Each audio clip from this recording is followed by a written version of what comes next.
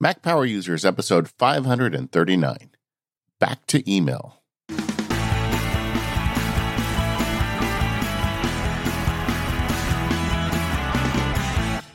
Hello, everyone. This is David Sparks, and I'm joined by my fellow Mac Power User and co-host, Mr. Stephen Hackett. Hello, Stephen. Hey, David. How are you? Good. I think there is a rite of passage as a host of the Mac Power Users, and that is you have to do an email show with me before it's official.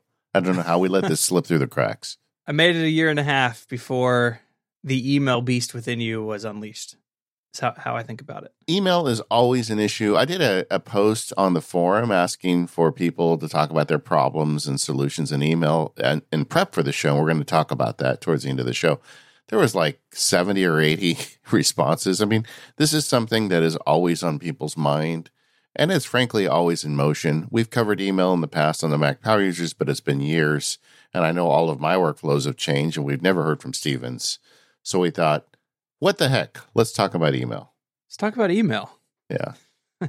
It's funny to me, I was thinking about this before we recorded, how email just means so many different things to different people, and that's reflected in that forum thread. But for a lot of us, email is basically only a work thing, and basically I rarely email or get emails from friends about social things unless it's like a big announcement, right? Yeah. Like hey, we're having a party or something where it would just be difficult to text 30 people. Yeah. But, a lot of people use email for everything. A lot of people just use it in work. People have different accounts they have to manage. It's always different for everybody. And I think today we're going to try to hit as many sort of use cases and solutions we can, because honestly, a lot of this comes down to how you need to work, and sometimes that's enforced upon you by an employer or somebody like that. Yeah, I do feel like for a lot of people, it is a source of dread. You know, I have a friend that works for a large firm, and the partners send him emails, and they expect him to respond immediately. And it's like the guy. Did you ever see Lost?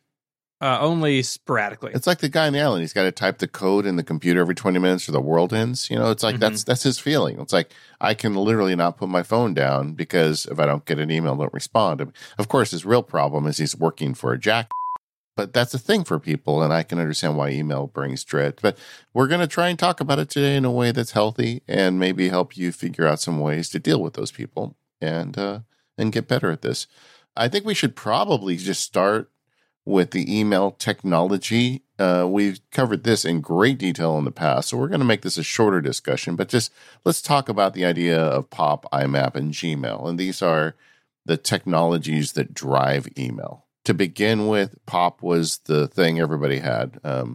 And the way POP worked was you'd get a server, it would hold your message, and it would drive the message down to your computer and leave it off the server. This is kind of a simplification. But back when we all had one computer, it was great because it got the message off the server and onto your computer, and everything was dandy. Mm-hmm. Is that a good summary? It is. The way I used to explain it to people, POP is still around, but it's dying off quickly.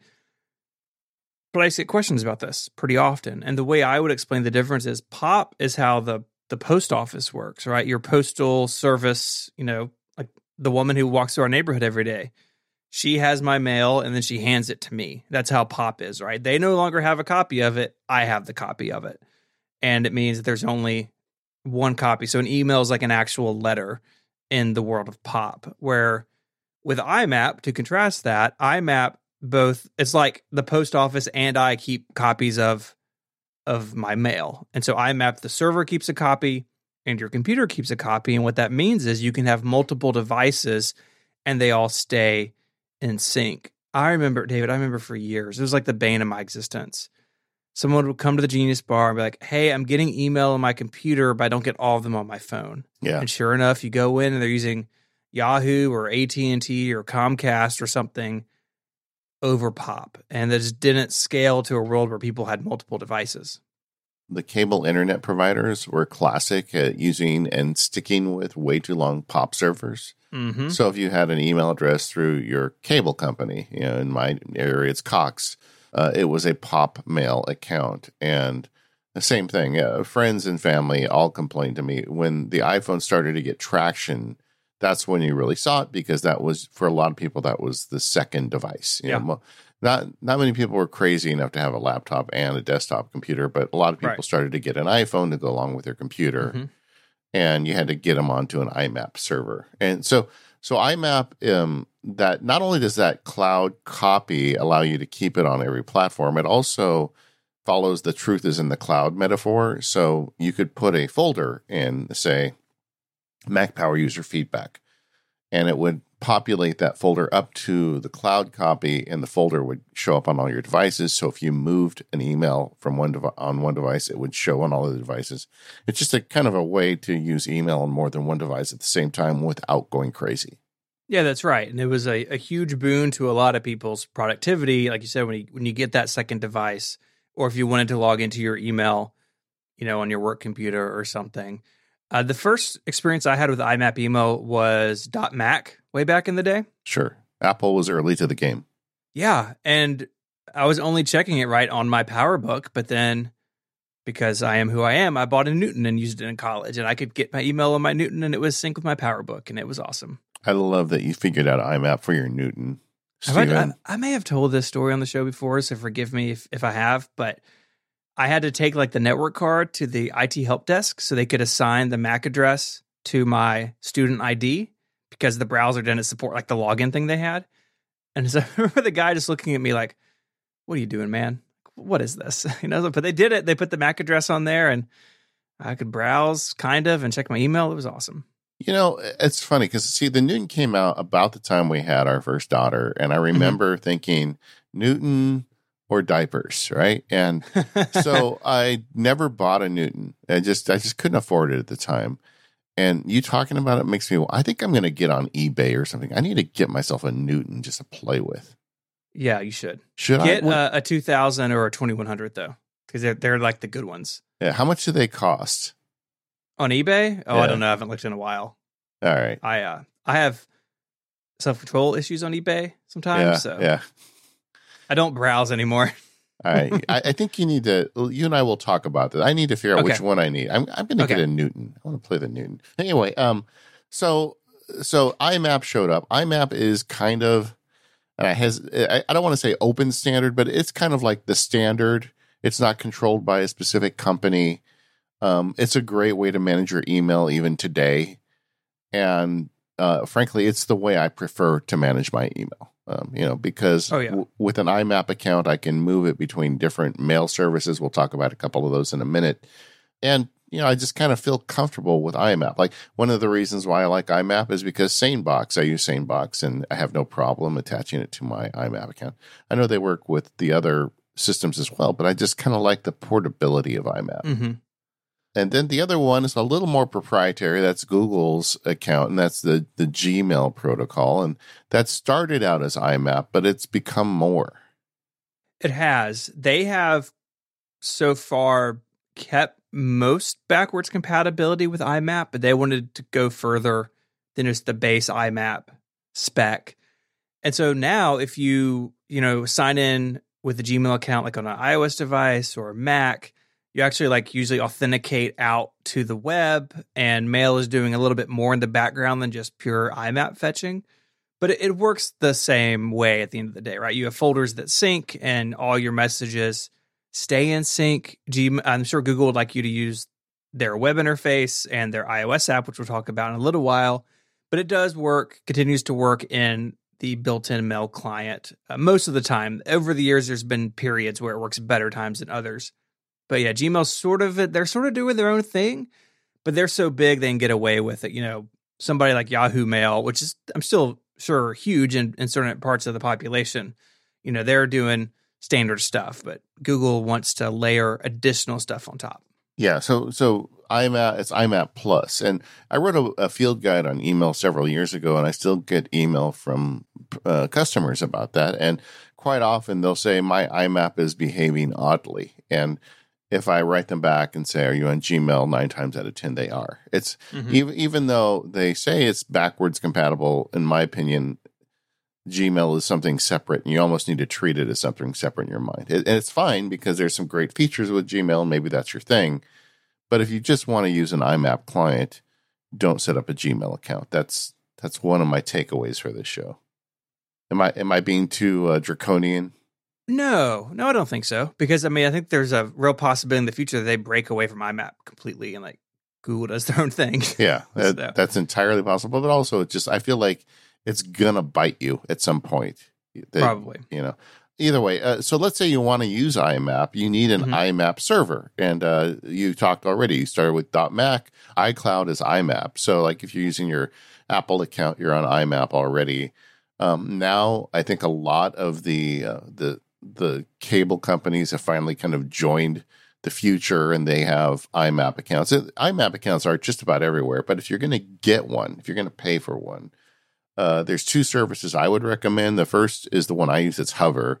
They've been a sponsor of the show in the past, and I have my domains there, so it's just easier to have everything in one place. So both my legal and my MacSparky accounts are at Hover. And I've also purchased additional accounts because I have an assistant and some other people that I have helped me. So I have bought email accounts for them. They're not too expensive and they're solid. Another one that people like a lot is Fastmail.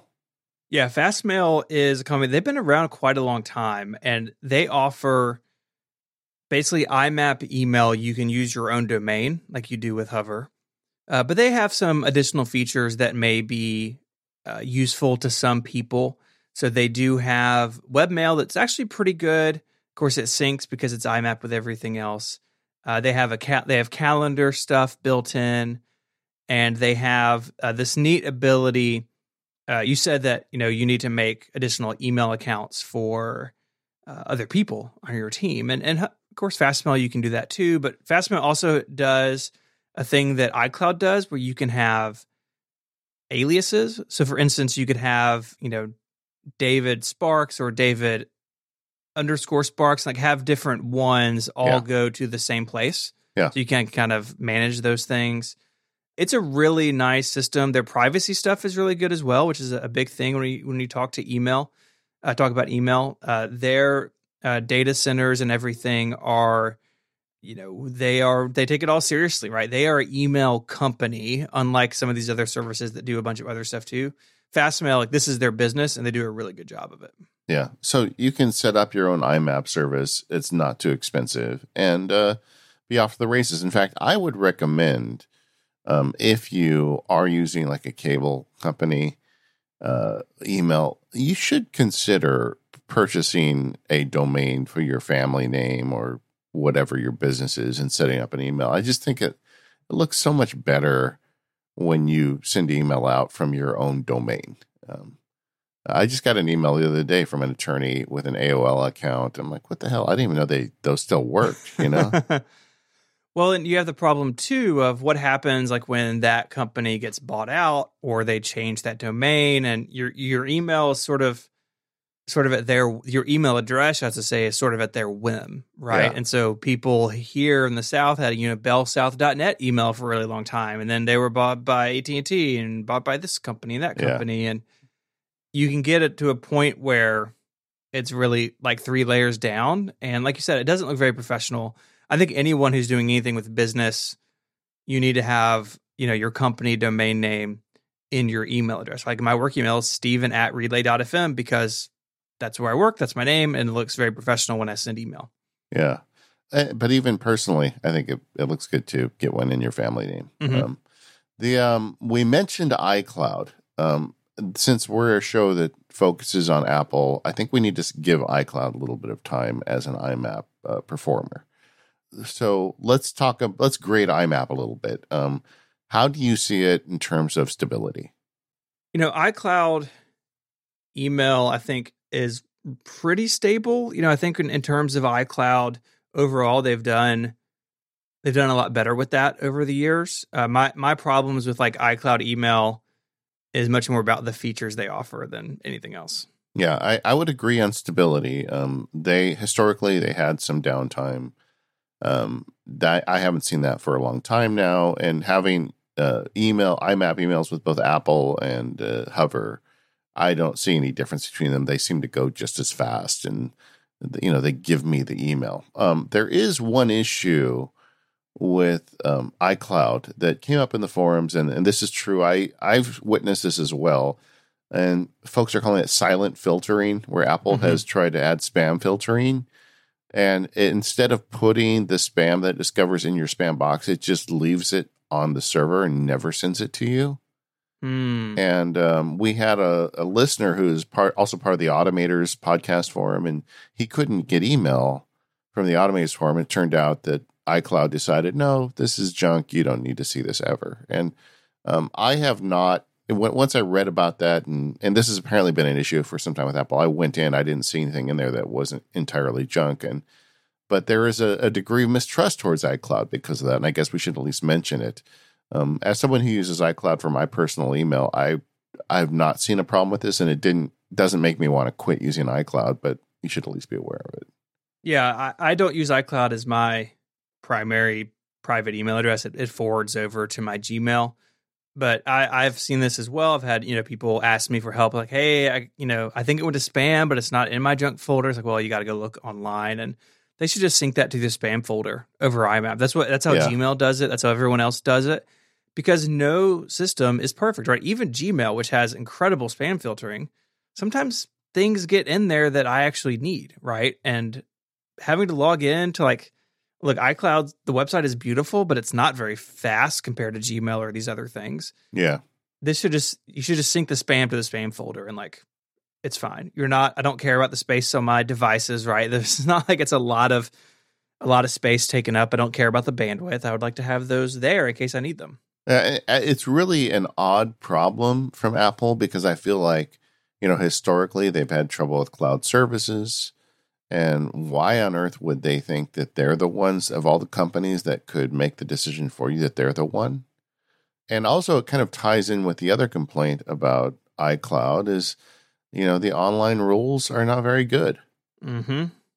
That's the reason I don't use it for my private email, because I do have some rules set up of things to go to folders, or, things to stay, pick up a flag, like all these different things. And I just don't want to use email without those rules. And the iCloud server side rules are just not very good, which is really a shame, because the Mail app on the Mac actually has a pretty decent rule set. It's like, just pick those up and put them in the cloud and let them filter my email and do these rules on the server side. Because the problem with having them in the Mail app is the Mail app has to be open for those rules to be enacted. And so you will get in a situation where if you're running that on a home server and it gets shut off, or you're out and about, right, and it's slow, you're going to see things in your inbox and suddenly they move to a folder because your Mac's catching up. It's just like, do it on the server side like everybody else does. Yeah, okay, so I will argue with you there. I don't think the rules on the Mac are pretty good. I think they're amazing. I mean, if you dig in, and we'll talk about Apple Mail in a minute, but I feel like the mails on that Mail app run circles around the rules on Gmail's online stuff. But then again, the Gmail online stuff runs circles around the iCloud online stuff. But if I've ever been tempted to switch over to Gmail, it's every time I take a look at the Gmail online rules, because obviously the cloud is the better place to apply mail rules for all the reasons you just said.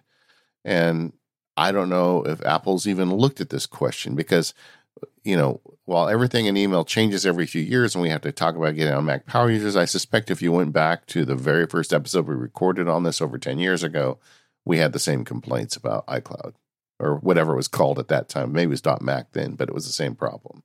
Mm-hmm. The server side rules are just, there's like 3 of them, and that you can't even apply them in any sort of complexity. So I'm disappointed that hasn't got better.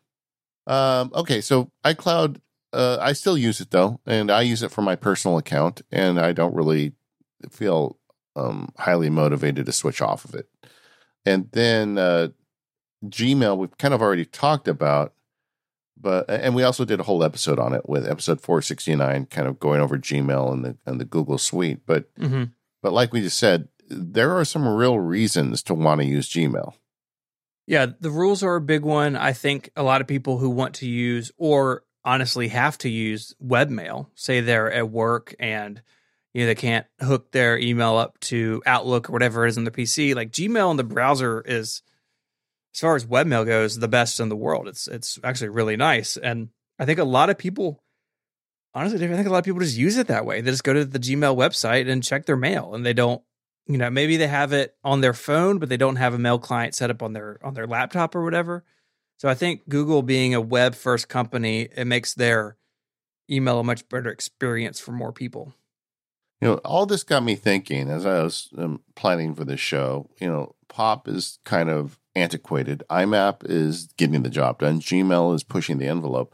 But we haven't really seen any new emerging underlying email technology in a lot of years now. Is innovation on this part of email dead at this point? I don't know if it's that it's dead, or that if everything is so mature, it's just a lot slower. I mean, even if you talk about the things that make Gmail good, like the rules and the web app and that sort of thing, they haven't added that much to email itself, right? It's still basically receive and send. Now their thing in the beginning, and we take it for granted now, what Gmail did in the beginning was search and archiving, right? So instead of like putting everything in folders, if you need to keep it, you could just archive everything and just search for it. And in my personal email, I only have a couple of folders, and I just search the rest of the time. And they really changed that paradigm for a lot of people. So I give Gmail credit there as well. But yeah, it may just be that, hey, things are kind of set in stone now. Yeah, they are pretty stable. And I think maybe the innovation is more on the app side and the server rule side, but overall the underlying time, and maybe that's a good thing. I mean, we don't want to have to change email services often. We just want our email to get better. Mm-hmm. The innovation I was able, kind of searching around on this in preparation for the show, all the innovation I found was like creepy advertising stuff. So there really isn't a lot going on it, but I really think IMAP or Gmail, you're fine with either one. You may miss out on some of the cool Gmail tricks, but you've got more portability with IMAP, and you've got more availability of applications. But on the Gmail side, you've got those additional features, and you just have to kind of pick your poison. Yeah, and not everyone's comfortable with every company, right? Some people aren't comfortable with Google. Some people aren't comfortable with Apple. It's just you've got to kind of pick what you want. So any of these services, make sure that you understand their privacy policies, etc. The reason I'm not using Gmail is not because I'm creeped out by Google. It's really, I like the portability of IMAP. I just like how universal it is, because I try a lot of different email apps and I want the ability to be able to work with them. This episode of the Mac Power Users is brought to you by 1Password, the 1Password solution for everyone. Go to 1password.com/MPU in all caps to get 20% off. So 1Password is the app that takes care of all your passwords for you. First, it generates passwords for you, because if you don't have an app generate the passwords, you're going to use the same one over and over again. And then when the bad guys get that password, they're going to try it out on a bunch of different websites, and they're going to hack all your accounts. So you don't want that. You want 1Password generating unique passwords for you. And then it remembers and inserts them for you. So the only thing you have to remember is your 1Password. But even with 1Password, you don't have to remember that password that often, because they're so technology advanced. They use things like Touch ID and face detection, so the app just gets in there. It's like having your cake and eating it too. You've got real solid security and convenience. Amen. Who doesn't like that? 1Password also does a great job of publishing ideas and ways to use their products better. They've got two services that are online that I want you to think about. One is the 1Password for business, and one is 1Password for families. I have the 1Password for families account, and it's great. In fact, just the other day, we're trying out the new HBO Now service. Mm-hmm. My oldest daughter she didn't have her 1Password on her device. Like, I want these kids using 1Password all the time. So I put the new password in 1Password, and I said, yeah, you can use the HBO app, but you just have to go get the password out of your 1Password account. So now she's using it again. Anyway, but they have some great advice on their blog about getting started with getting your family or small business started with 1Password. Like, start small, just add a few people at a time. Make sure that they can find out how it works and how easy it is, and then kind of expand the group. And we've done that kind of in our family unit. My wife and I have separate vaults we share with like the banking stuff and all the things we need to share as husband and wife, but the kids don't necessarily need to see. And then we've got the family vault that has things like the HBO password and things like that. So it's been a real successful, I guess, implementation. Can I say that with air quotes on in the family? Once I kind of drug my one daughter into it. But I'm really happy with the way it works out. And it's just a safe and secure way. They've got all these great features like Watchtower that looks at your accounts to say, hey, you're using this service. They got hacked recently. You should go and change your password. And they're just looking out for you. I know personally a bunch of the people behind 1Password. We kind of grew up together in this little world of technology, and I know that they are super passionate about protecting your passwords. So go check it out at 1password.com/MPU, all caps that MPU, to get the discount of 20% off.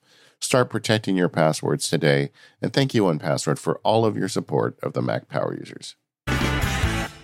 So we've talked about some email services and the things that power the service side of it, but how most of us interact with our email is just applications, right? Whether it be on the Mac, iPhone, or iPad, even the Apple Watch has mail clients now. Yeah. So I think that's where we should spend some time next, talking about sort of the interface that we use and that is available to people. And I think the first one we got to deal with is Apple Mail.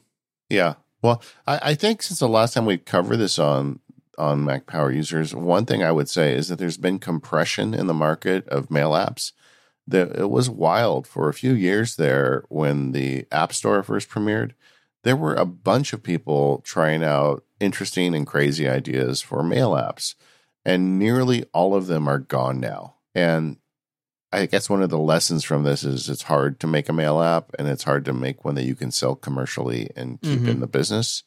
So we're going to focus on kind of what we consider to be the four big ones here: Apple Mail, Gmail, Airmail, and Spark Mail. But, it is of note that there are fewer options available than there were. And then kind of getting down to Apple Mail. So, and I've talked about this on the show, every year or two, like I use Apple Mail begrudgingly. It's not like, there are apps in my life, and listeners probably know what they are, that I get happy, genuinely happy opening up and using them. They're made by people who are super passionate about what they're making. The app helps me get my work done, makes me more productive, and just kind of a delightful experience. That's a big deal to me. Apple Mail does not give me those warm and fuzzy feelings. So Apple Mail's been around a really long time. In fact, working on another project, I came across this announcement from Apple in the late 90s, like OS X is going to include its own email client because the classic Mac OS didn't. Yeah. And if you look back, those early versions of OS X and Mail today, yes, it looks different. I mean, the UI has been modernized, but it's pretty much the same app. There has been same a lot features. of a lot of features in there.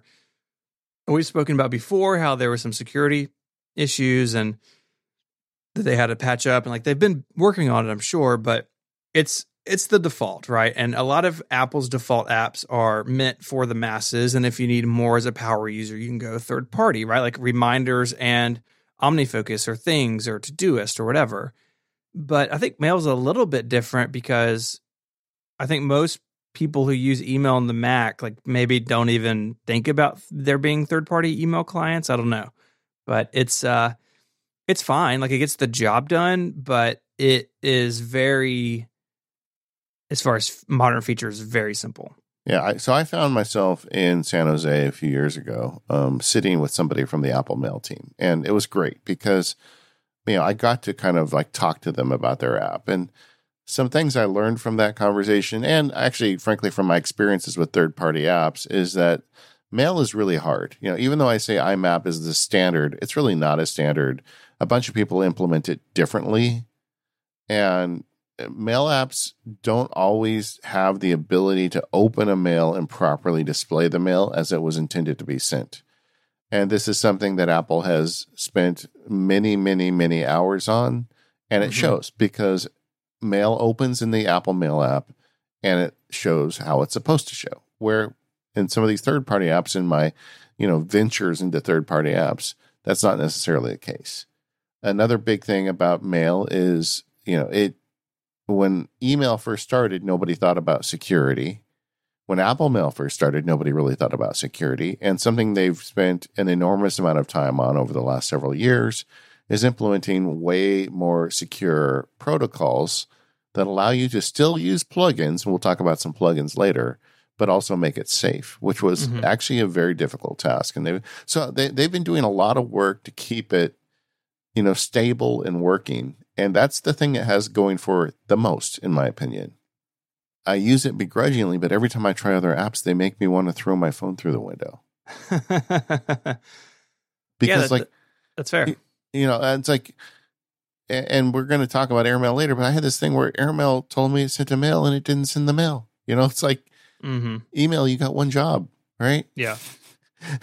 So Apple Mail never did that. So, it's the stability that keeps me coming back.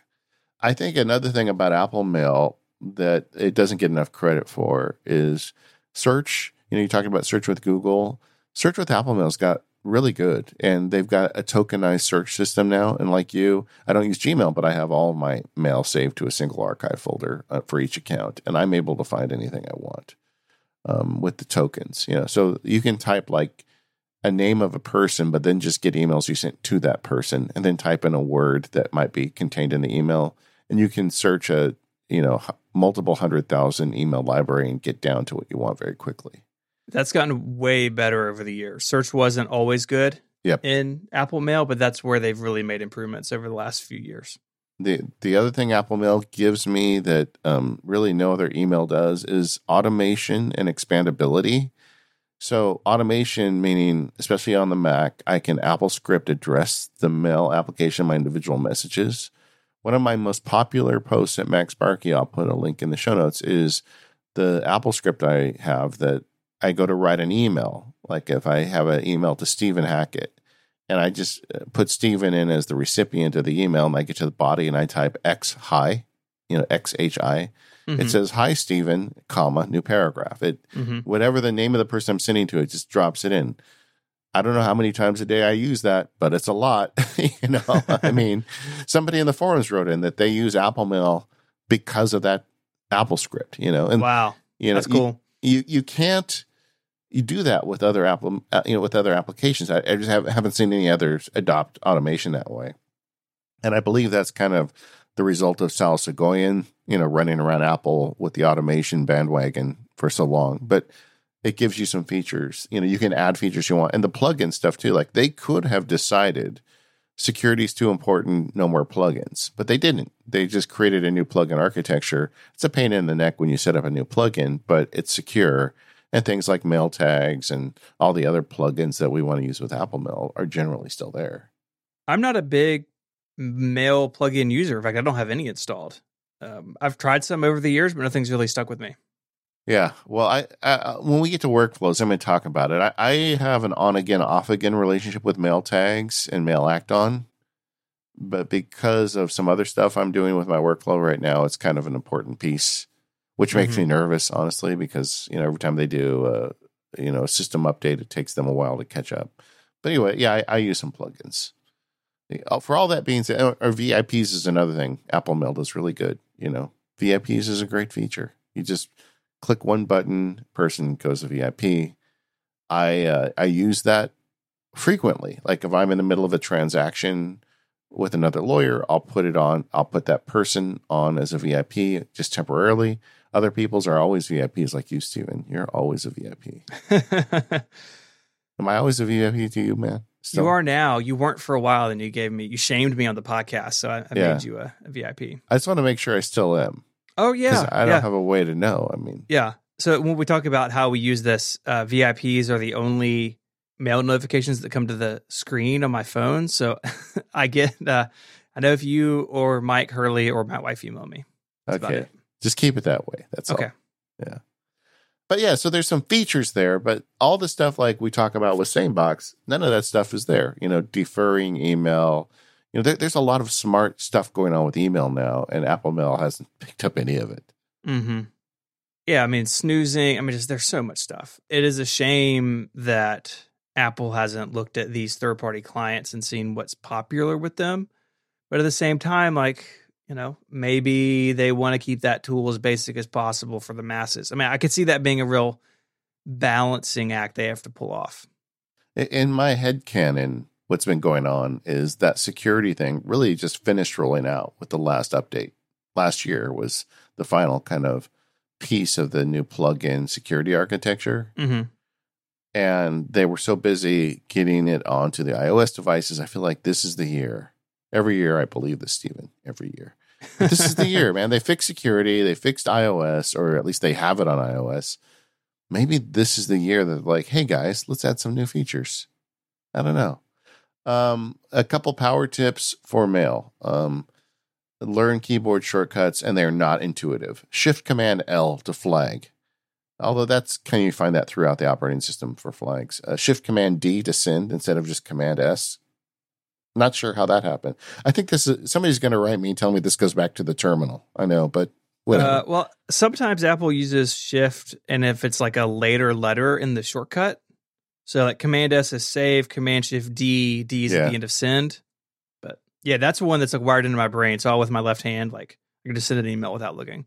I can understand Command-S is more important for save, but why'd they choose D? You know, what is on Shift-Command-S that is so important? I don't know. Yeah, I don't know. And then Control-Command-A to archive. They added that one, I believe, a few iterations ago, but it's a very fast way to get through. Some other Mail power tips. You can rename flags. I'll talk about when I talk about email, renaming flags is very important. We didn't really talk about Mail on iOS, though. And as much as we're unhappy with features with Mail on Mac, it's that times 10 on iPhone and iPad. It is. And I wonder why. Like, I wonder why people or why developers or why users like treat them so differently. Do you have any thoughts on that? I have no idea. It's just like I say, every year they're going to add new features. Every year I say they're going to add a share sheet to the iPhone and iPad's Mail client. I mean, hope springs eternal, Stephen. As we're recording this, it's June when we're recording this. Maybe in 2 weeks, the long nightmare will be over and we'll be able to share an email. But I'm starting to lose faith. I don't know. Too. So, you know, the one of the big issues is if you get an email that is like a receipt for something, you want to save a copy in case our friends at the IRS want to see it someday. On the Mac, it's very easy to save that document as a PDF and save it somewhere. Right? Or even save the email file. There's a lot you can do. There are third-party apps that make this very easy. Apple Mail, their solution is you hit the menu button, you hit the print button, you do a reverse pinch, and then you hit the sharing button. That's the steps, man. Yeah, it's ridiculous. And again, all these third-party apps have it. Clearly, people want it. They just don't do it. Yeah, and I've heard explanations saying, well, we don't know what format you want to share it in. It's an email, so what do you mean when you say share? We're not sure. Well, you know what format. I want to save it as a PDF because you already built that. Yeah. You already built it, guys. All you got to do is put a button. Literally, all the steps that we go through to make it save that email as a PDF, just put one button. That's all. But yeah, I don't get it. And boy, these apps, you know, Ned, you're making me want to try third-party apps again. Just talking about this. Don't do it. I mean, look, a lot of them are fine, and we'll talk about them. But you're right. The lack of a share sheet on iOS it kills me. It's baffling. I don't get it. It is. And they've had some issues in iOS 13. I certainly have seen it where there'll be a badge for an email and the email is nowhere to be found until you like force quit the app. Like sometimes the refreshing is weird if you go into a folder. On iOS 13, Mail is still a little bit rough, I think. Yeah, agreed. This episode of Mac Power Users is brought to you by DevonThink, the flagship product from Devon Technologies. DevonThink is a professional document and information management application for the Mac. It helps you collect and file and organize and edit and annotate all kinds of documents so you can reach digital organizational heaven. You can archive all your email with the enhanced email archiver, scan your paper documents with the revised scanner interface. You can even imprint PDFs with custom stamps before giving them to others. One of my favorite features is the OCR that it runs when you pull in PDFs. That is absolutely crucial to the way that I work in DevonThink. And you can organize your documents in any way you want. You can have smart groups which work like smart folders or smart mailboxes. Give it a bunch of credentials and it figures out where stuff should go. And there's integrated AI, which can assist you in filing and searching. You can automate your workflows by creating smart rules and adding flexible reminders to any document. This means that even non-programmers can easily automate many parts of their workflow, so you can delegate the boring, repeating tasks to DevonThink. And finally, sync your data securely between your devices. You can use your preferred web storage provider, Dropbox, iCloud, etc., or even directly sync across your local network, so you can take your data with you with DevonThink's iOS companion app. You can get 10% off DevonThink 3 or upgrade to it now. Go to devontechnologies.com/MPU. That's devontechnologies.com/MPU for 10% off of DevonThink 3. Our thanks to Devon Technologies for their support of this show and Relay FM. All right. We got through the Apple Mail. Let's talk about Gmail. Yeah, so Google does offer their own email app for iOS and iPadOS. It is very googly. It looks like a Google app. It doesn't feel like an Android app. It feels like a Google app, which is kind of its own separate thing. So it fits in line with Google Maps, and if you use some of their other tools, Google Docs or whatever, kind of feels that way. It is, if you're all in on Gmail, this is a pretty good way to go as far as third-party clients, because you're using their app, so it's integrated really well. You don't have to worry about some other company having access to your tokens to log into your account or anything. And for a long time, David, this is actually how I used my work email, is that I have personal email and mail, and then work email in the Gmail app. And finally, I just sort of collapsed them all back into Apple Mail. But if you have a G Suite account and you want it separated from your other email, this is a fantastic way to do it. Yeah. There was a lot of people in the forums talking about Gmail, and a very often recurring comment was go all in. If you're going to use Gmail, use their apps. And I've always believed that because, Gmail is supposed to work with IMAP email clients, but it does until it doesn't, and it seems like every time there's a new update to the operating system or something happens, you see the blog posts about the people who have trouble with getting Gmail on their IMAP newsreaders, not even just Apple Mail, just any of them.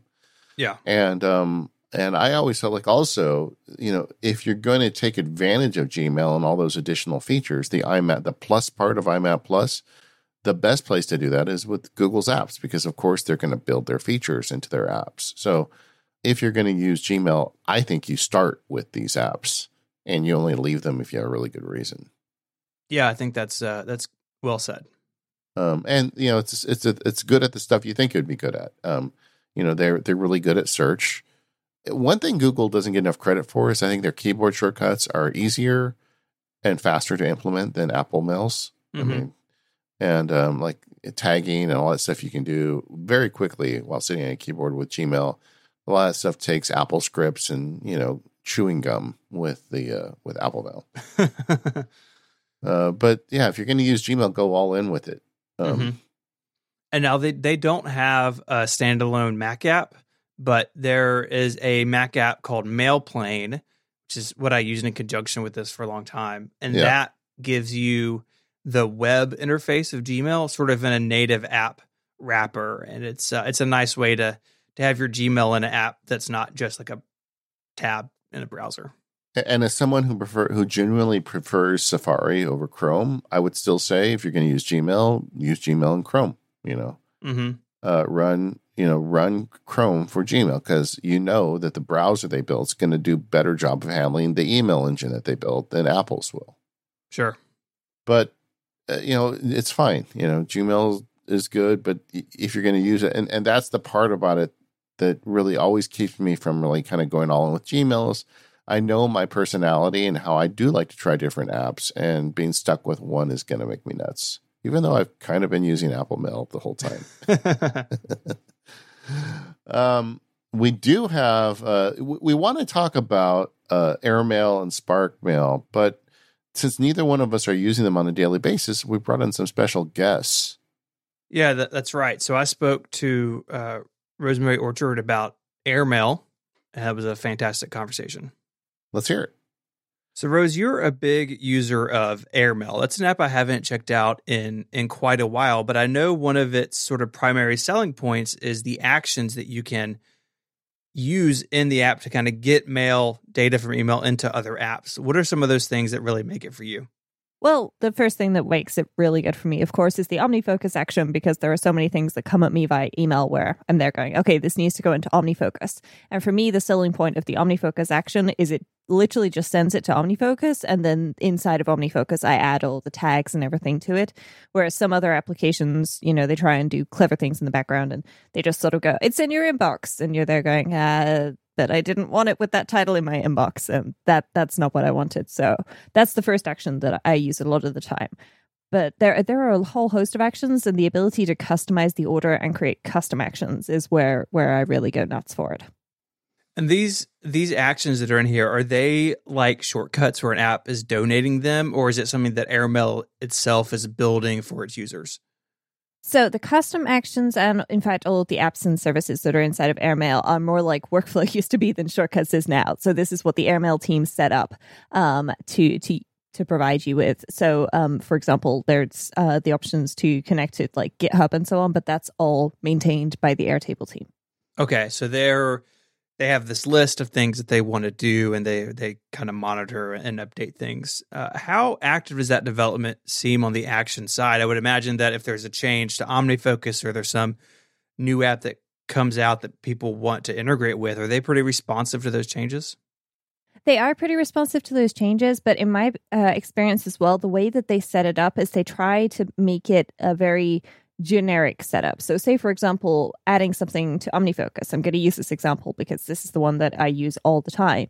It's just like doing the share sheet and then send to OmniFocus from something else, where it literally opens this item inside of OmniFocus. So they try to just sort of open whatever this is in the end app, which then means that you then have all the options inside of that end app. So once they've added that integration, theoretically, the app developers can update things to handle stuff, because they try and share email in, the most generic form possible, which in the case of OmniFocus here is like a text version of the email with a link back to that email inside of Airmail.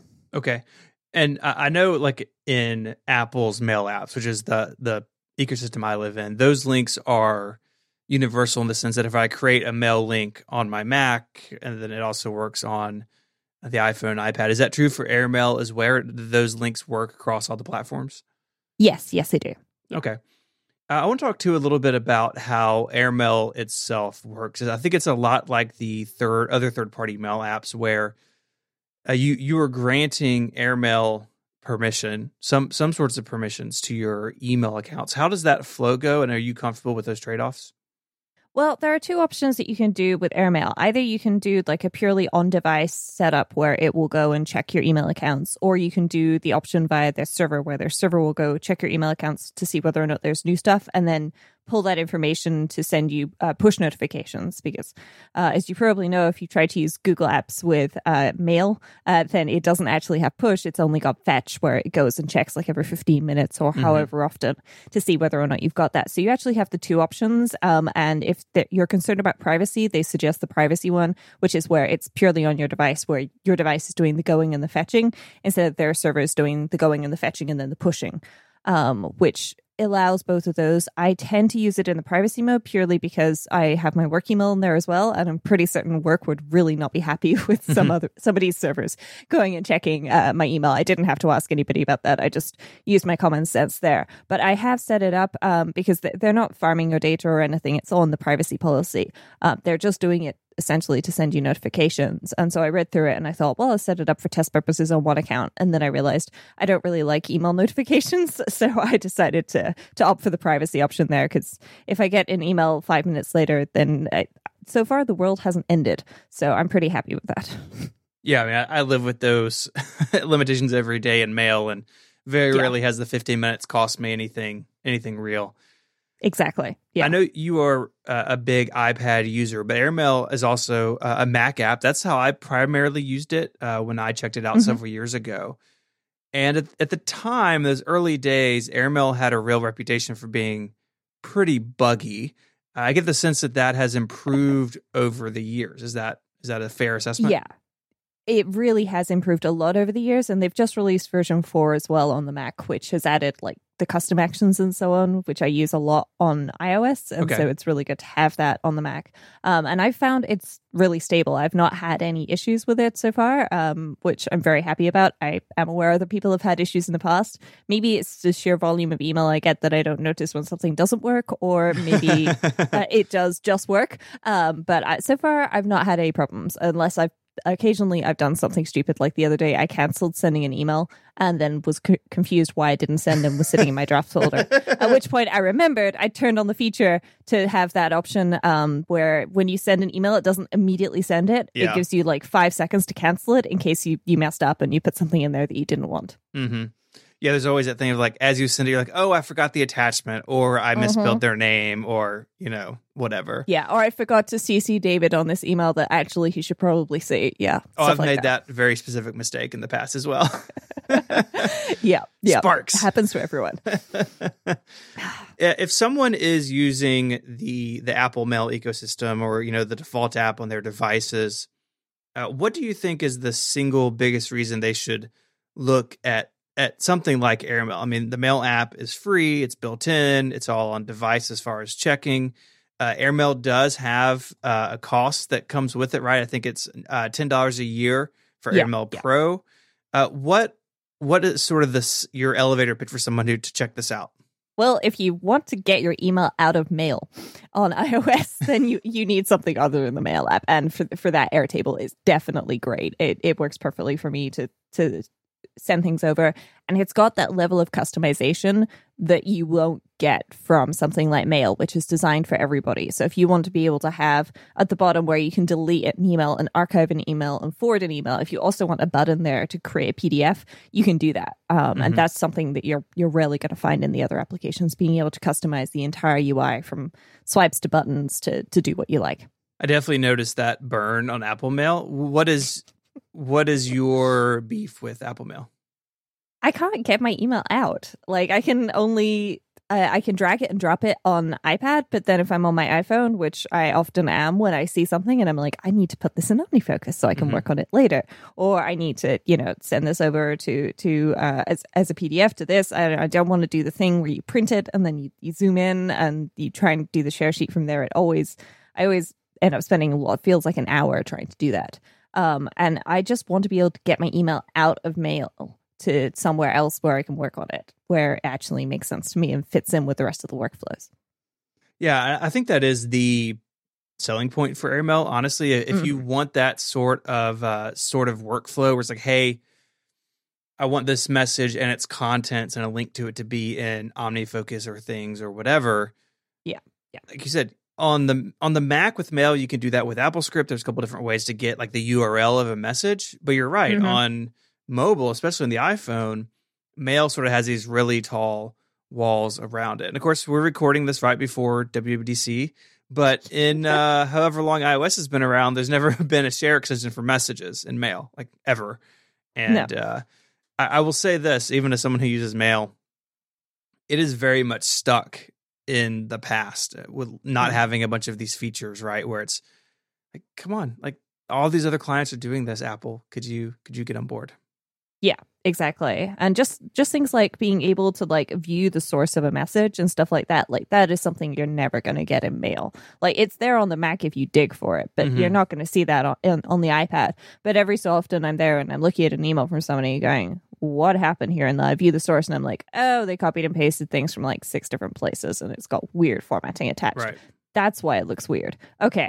Like, I'm not missing something here because, you view it and then you go and you're like, I don't know, like, is this me or does this look weird? And you show it to somebody else and they're like, yeah, that looks weird. And you look at it on the web, in my case, in Google Apps, and it's like, yeah, that really does look weird. You source, oh, that's why it looks so weird. So it's nice to be able to have that and redirecting Mail and so on. So like bouncing it to somewhere else, essentially, that's handy.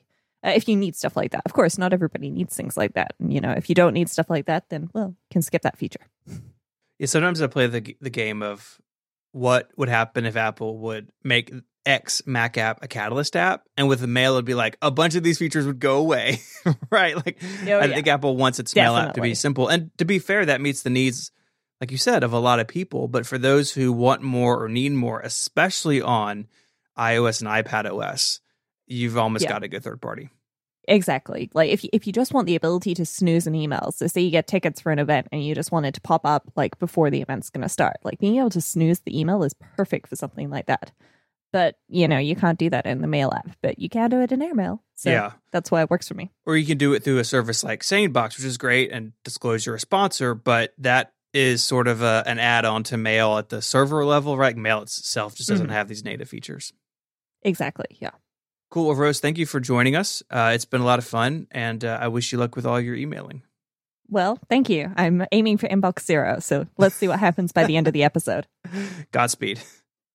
All right. So the one thing that Rose said that made me feel a little better about Airmail was the stability has improved. Yeah. So Airmail solves a bunch of problems that I have with the mobile version of Apple Mail in the sense that it has features, keyboard shortcuts, the ability to save as PDF, like all the stuff I was whining about earlier. I don't like the fact that their URL links are unique to Airmail, like when you create a link to a mail, because I like kind of the common ones that Apple Mail uses. And there's only been one third-party app over the years. Dispatch used to allow you to make them that would work with Apple Mail, but Airmail, so when you go with Airmail, you kind of got to use it across both platforms. But the stability was a big issue, as I've referred to earlier in the show. When I used it, I liked the features. I did not like the lack of stability. And I learned that in my case, I would rather have stability than features when it comes to my email client. I'm not willing to put up with much. So much so I remember vividly, I was in Seattle with Rose at a conference. And I was in the hotel lobby trying to deal with email on my iPad, and Airmail kept giving me problems.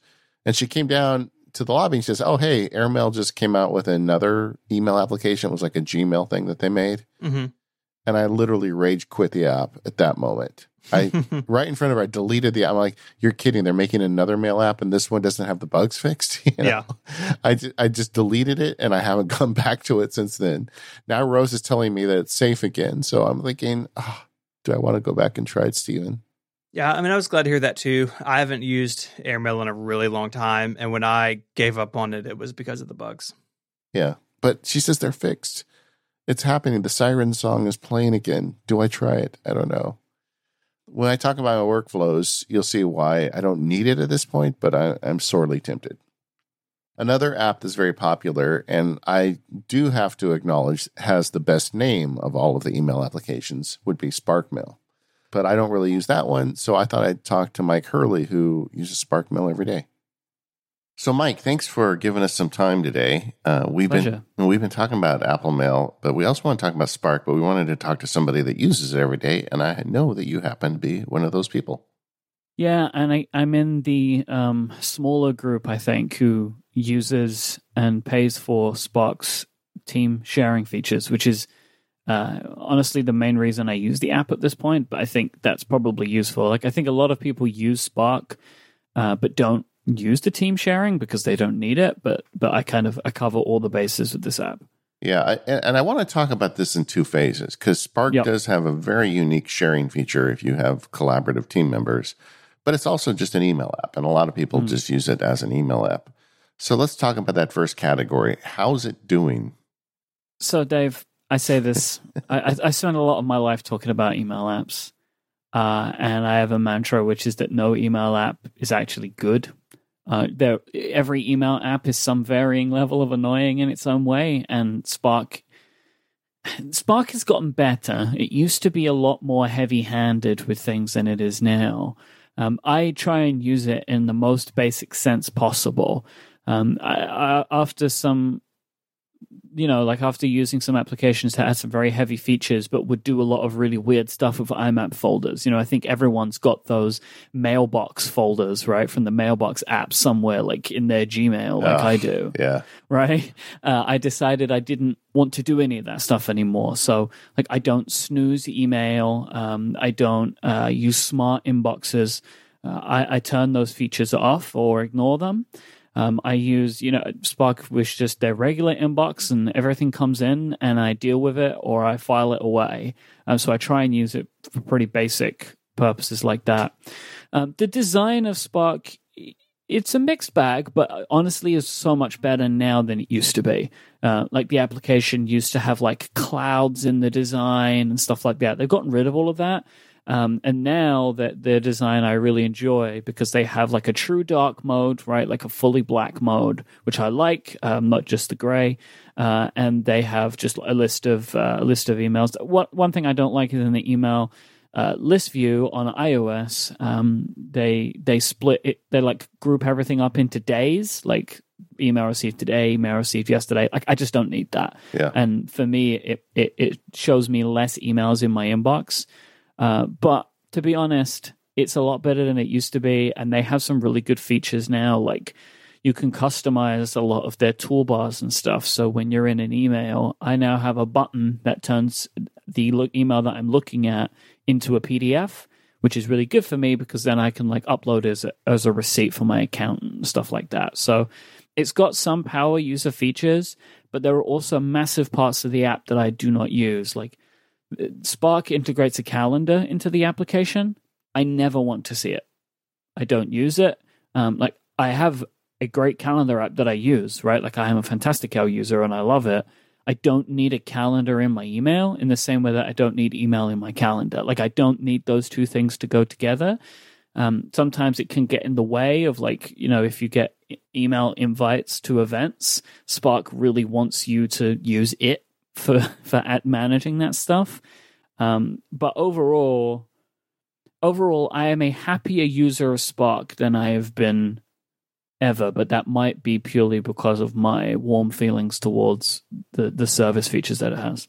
Yeah, and it's always, in my opinion, been one of the prettiest mail apps. I mean, they've got real attention to design, and it's an attractive app, and that kind of means something to me, at least. Yeah, I feel like it can be for good and for ill, though. Like, as I said, like some of the appearance stuff that they've done in the past I haven't liked, but it looked good, but that didn't make it a better application in any way, right? Yeah. No. But I think they've really kind of tamed some of that back to just basic. This is nice looking UI. Now, what about stability? I mean, it's so important to everybody to have an email app that doesn't crash, that when you hit the send button, it actually sends email. Have you had any complaints or issues along those lines? No, none. One of the main reasons I started using Spark, I don't know, maybe a year or two ago, was because I was on Airmail before, and Airmail had a period of time where it was really unreliable. Yeah. Like email not getting sent. And I had that happen to me, and then immediately, like, I'm done. Right? Like, my email is very, very important to the way that I run my business. I cannot deal with any unreliability of any kind in an email app, right? Like, email not getting sent, email not showing up in inboxes. Like, that stuff is, I will stop using the application like immediately if I start to feel that there is unreliability, because then you're in a world of hurt, right, at that point. And I have no stability issues at all with Spark. It's pretty rock solid with stuff like that. It will have the occasional email formatting thing. A lot of applications have struggled in some places with the switch to dark modes. And every now and then, like, an email might not show up completely right. Like, like it's like, this should be dark, but for some reason it's like a light gray. It's like weird, but that stuff is not a deal breaker by any stretch of the imagination. Oh, one thing I didn't mention, Dave, is just how good their search is. Spark's email searching is the best. Like, it's very, very fast, very reliable. You can set saved rules. Like, I have found that to be like a really excellent feature of the application as well. And now you're using the app on Mac, iPhone, and iPad, all across all platforms? Yeah, that's also a big thing for me. Like, I want to have a consistent user experience across all platforms. And again, especially because Spark does have some unique features, like their team sharing stuff, which is kind of a layer on top of the email. I wouldn't want to use like Apple Mail on my Mac, because then I would have an inconsistent experience from place to place. So I do use it on the Mac. And the Spark is also available on Android. So I have an Android phone that I use very frequently, and I can get all of my email there as well and do all that stuff. So of all of the apps that I've tried in the last little while, it is the most cross-platform. All right. So tell me about this collaboration. Yep. What is it and how does it work? So basically that you can have team accounts. They can be free, and there's also a paid version as well, and they offer different features. I use the paid version because it is I actually don't need a lot of the paid features, but I use and rely on this service so much that I decide to pay for it, basically, right? Like I want it to exist, so I put my money where my mouth is. For me, all of the email that I'm sharing is with Relay FM's advertising sales manager, Kerry. We share email together for either she will want to check something with me, or I'll get an email come in and we'll want her to deal with it. And basically the way that there are lots of features like shared and collaborative drafts that you can do together. I don't use those, but they exist. You can delegate email, which again, they added that in and I'd kind of worked out my flow, so I don't really use that. All that me and Kerry do is use the sharing feature. So this can operate itself in a couple of ways. If an email is sent to the both of us, when we open it, we can see that that's the case, right? Rather than just through the CC, we get little icons in the top right-hand corner. And what that means is we know that Spark knows that we've both received this email, and we can now have a conversation below the email message, like a iMessage conversation, Sure. basically, and that's how it appears.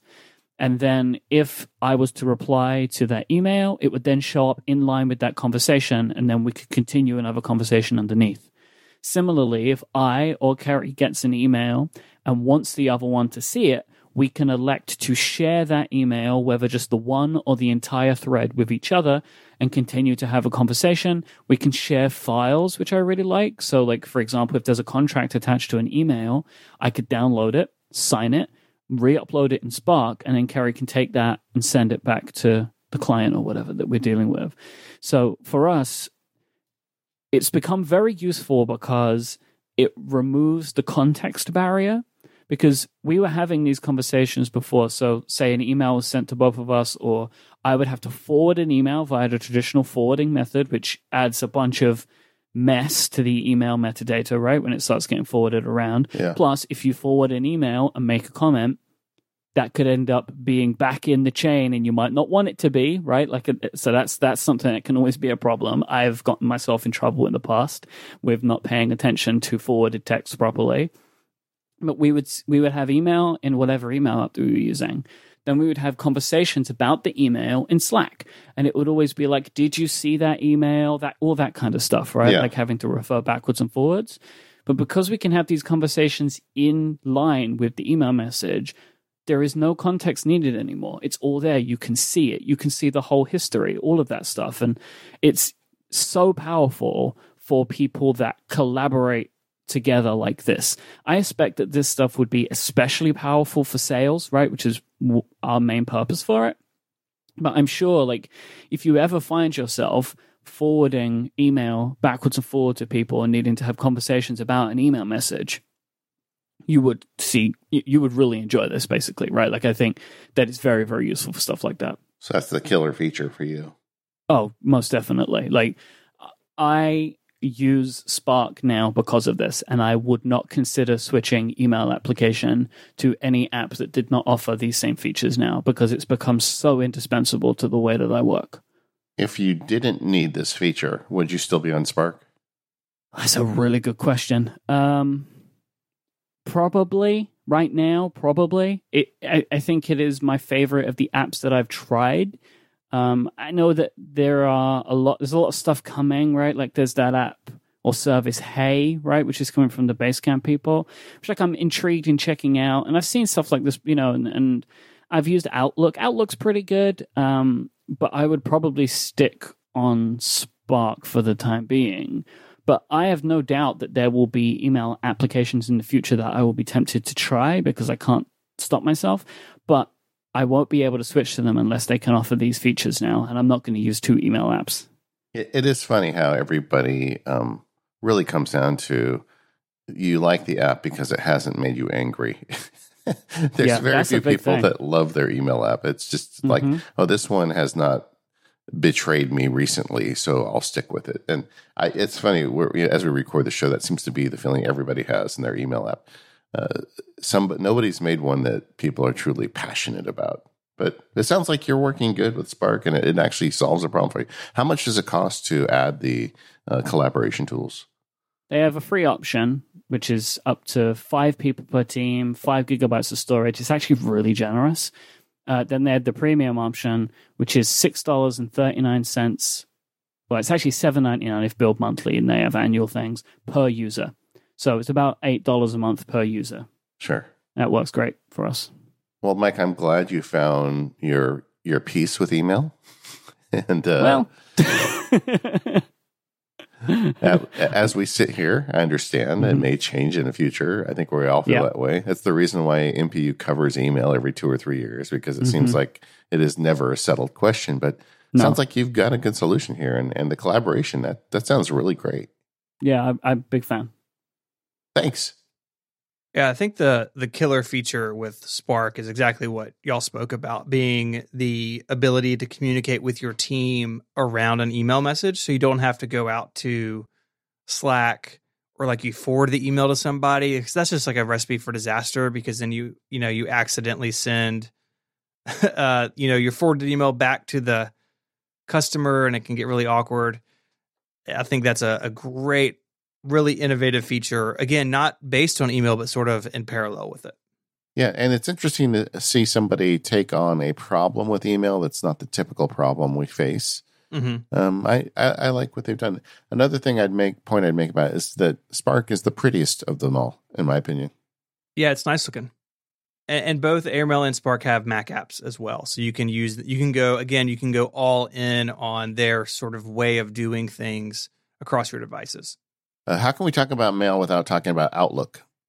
Right. In some ways, the very original email client, at least for most of us, on iOS, it's actually a really nice iOS email client. Microsoft bought a couple of apps, one being Acompli and the other being Sunrise.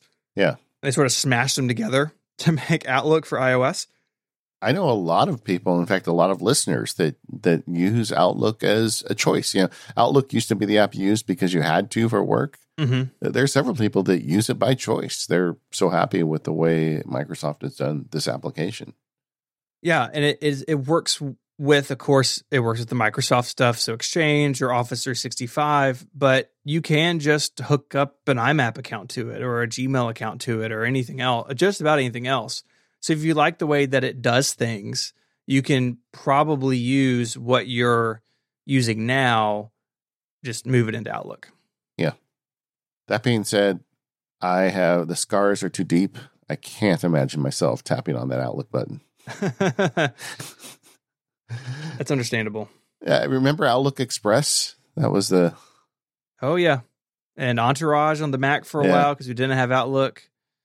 I remember those days. I do think that Microsoft has really done a great job of supporting iOS. I mean, you can tell how much the company culture at Microsoft has changed because they're not just mailing it in on the iOS apps. Like this thing they've done with Outlook was not easy. They had to buy third-party apps. They had to pull them together. And even with their Office suite, they really want, Apple iOS users to feel comfortable with their software. And I hand it to them on that. Totally agree. That is definitely something that has changed over the years. Mm-hmm. This episode of the Mac Power Users is brought to you by TextExpander from Smile Software. Go to textexpander.com/podcast to sign up, get a discount, and start automating your text today. TextExpander can update your snippets on all of your devices so you can use them whether you work in Office or at home. With TextExpander, you can make your snippets more powerful with fill-ins, pop-ups, and more. So your messages are customized instead of just that boilerplate text. And that customization is so useful. Like you can put in the month and the year if you want, and you can put in a fill-in snippet where you can type somebody's name in. I have a bunch of snippets that I start with TextExpander in the subject line where it will take the current month and year and it'll put that in the subject line with whatever text I want to say. And then it'll hit the tab key for me. So the cursor jumps down to the body of the text. Then it'll run that Apple script I talk about in today's show to say, dear, and insert the name of the person and then hit a comma and return and type my message for me. It's crazy how much email you can automate with Text Expander. But it's not just for email. Anything you write with repetitive text can be handled with Text Expander. You can search it and modify it in the app. And, it runs on many different platforms, Mac OS, Windows, Chrome, iPhone, iPad. They have webinars every month over at TextExpander.com. They're really useful. So if you are a Text Expander subscriber and you want to get better at it, you can get beginner, advanced, or even team webinars to learn more about boosting your productivity. I did one a few months ago. I thought it came out really good. Text Expander also works on all of your computers, so you can expand snippets when you're in the office or at home. No matter what device you are, it's going to work for you. And best of all, show listeners get 20% off their first year. Just go to textexpander.com/podcast to learn more about Text Expander. It's the gateway to automation. You want to get better at automating? Start with Text Expander. Go to textexpander.com/podcast to get that 20% off and start making your computer work harder for you today. Thanks, Text Expander, for supporting the Mac Power users. So up next is email automation. And this is where I just got to hand it off to you because honestly, I don't do a lot of this. I've got a couple of small things I do, but I generally just handle my email the old-fashioned way. Oh, brother, man, I use email automation so much. In fact, I just read a Text Expander ad where I shared one of my email automations. The idea that you can embed a tab key, and this is not an ad. This is just the fact that I like the fact that you can have a text snippet. You can embed a tab key. It unlocks the doors for me because I can have an email that I run an expansion snippet in the subject line and it runs the email for me. I like to use AppleScript, and with AppleScript and Apple Mail, putting those together on the Mac, there's a lot you can do. I also like those fill-in snippets because, I didn't talk about in the ad, but like my monthly billings go out, and there's a whole bunch of options I have in there. Like if I want them to, ask if they want me to send them one by mail or whatever, I can just click a box and it happens for me. I am not a fan of doing email. I do as much email as I have to, but that's not where I make things. So I don't want to be stuck there. So automation is super helpful there. Not only do I use automation in writing email, I also use it kind of in organizing and saving email. So if you want to get into automation, I would say the best place to do that is Apple Mail on the Mac. Not only can you use the Apple scripts I've been talking about throughout this show, but you can also use things like Keyboard Maestro. Keyboard Maestro and Apple Mail go together very nicely. I published on MacSparky recently, and I'll put a link in the show notes, a Keyboard Maestro script I wrote where people would often send us ideas for the feedback shows. And the way Stephen and I manage feedback now is we have a shared Google document called Running Feedback. And I just wanted to be able to take the text of that email and put it into that Google Doc without having to block and copy, then go to the Google Doc and open the Google Doc and go to the bottom and paste and all that. So I just wrote a Keyboard Maestro script that once I copy the text, I hit a magic keyboard stroke and it copies it, does all that stuff for me in the background. I don't have to worry about it. I'm also doing a serious experiment with DevonThink right now. And one of the things I need to do as a lawyer is I need to often save copies of emails related to client projects.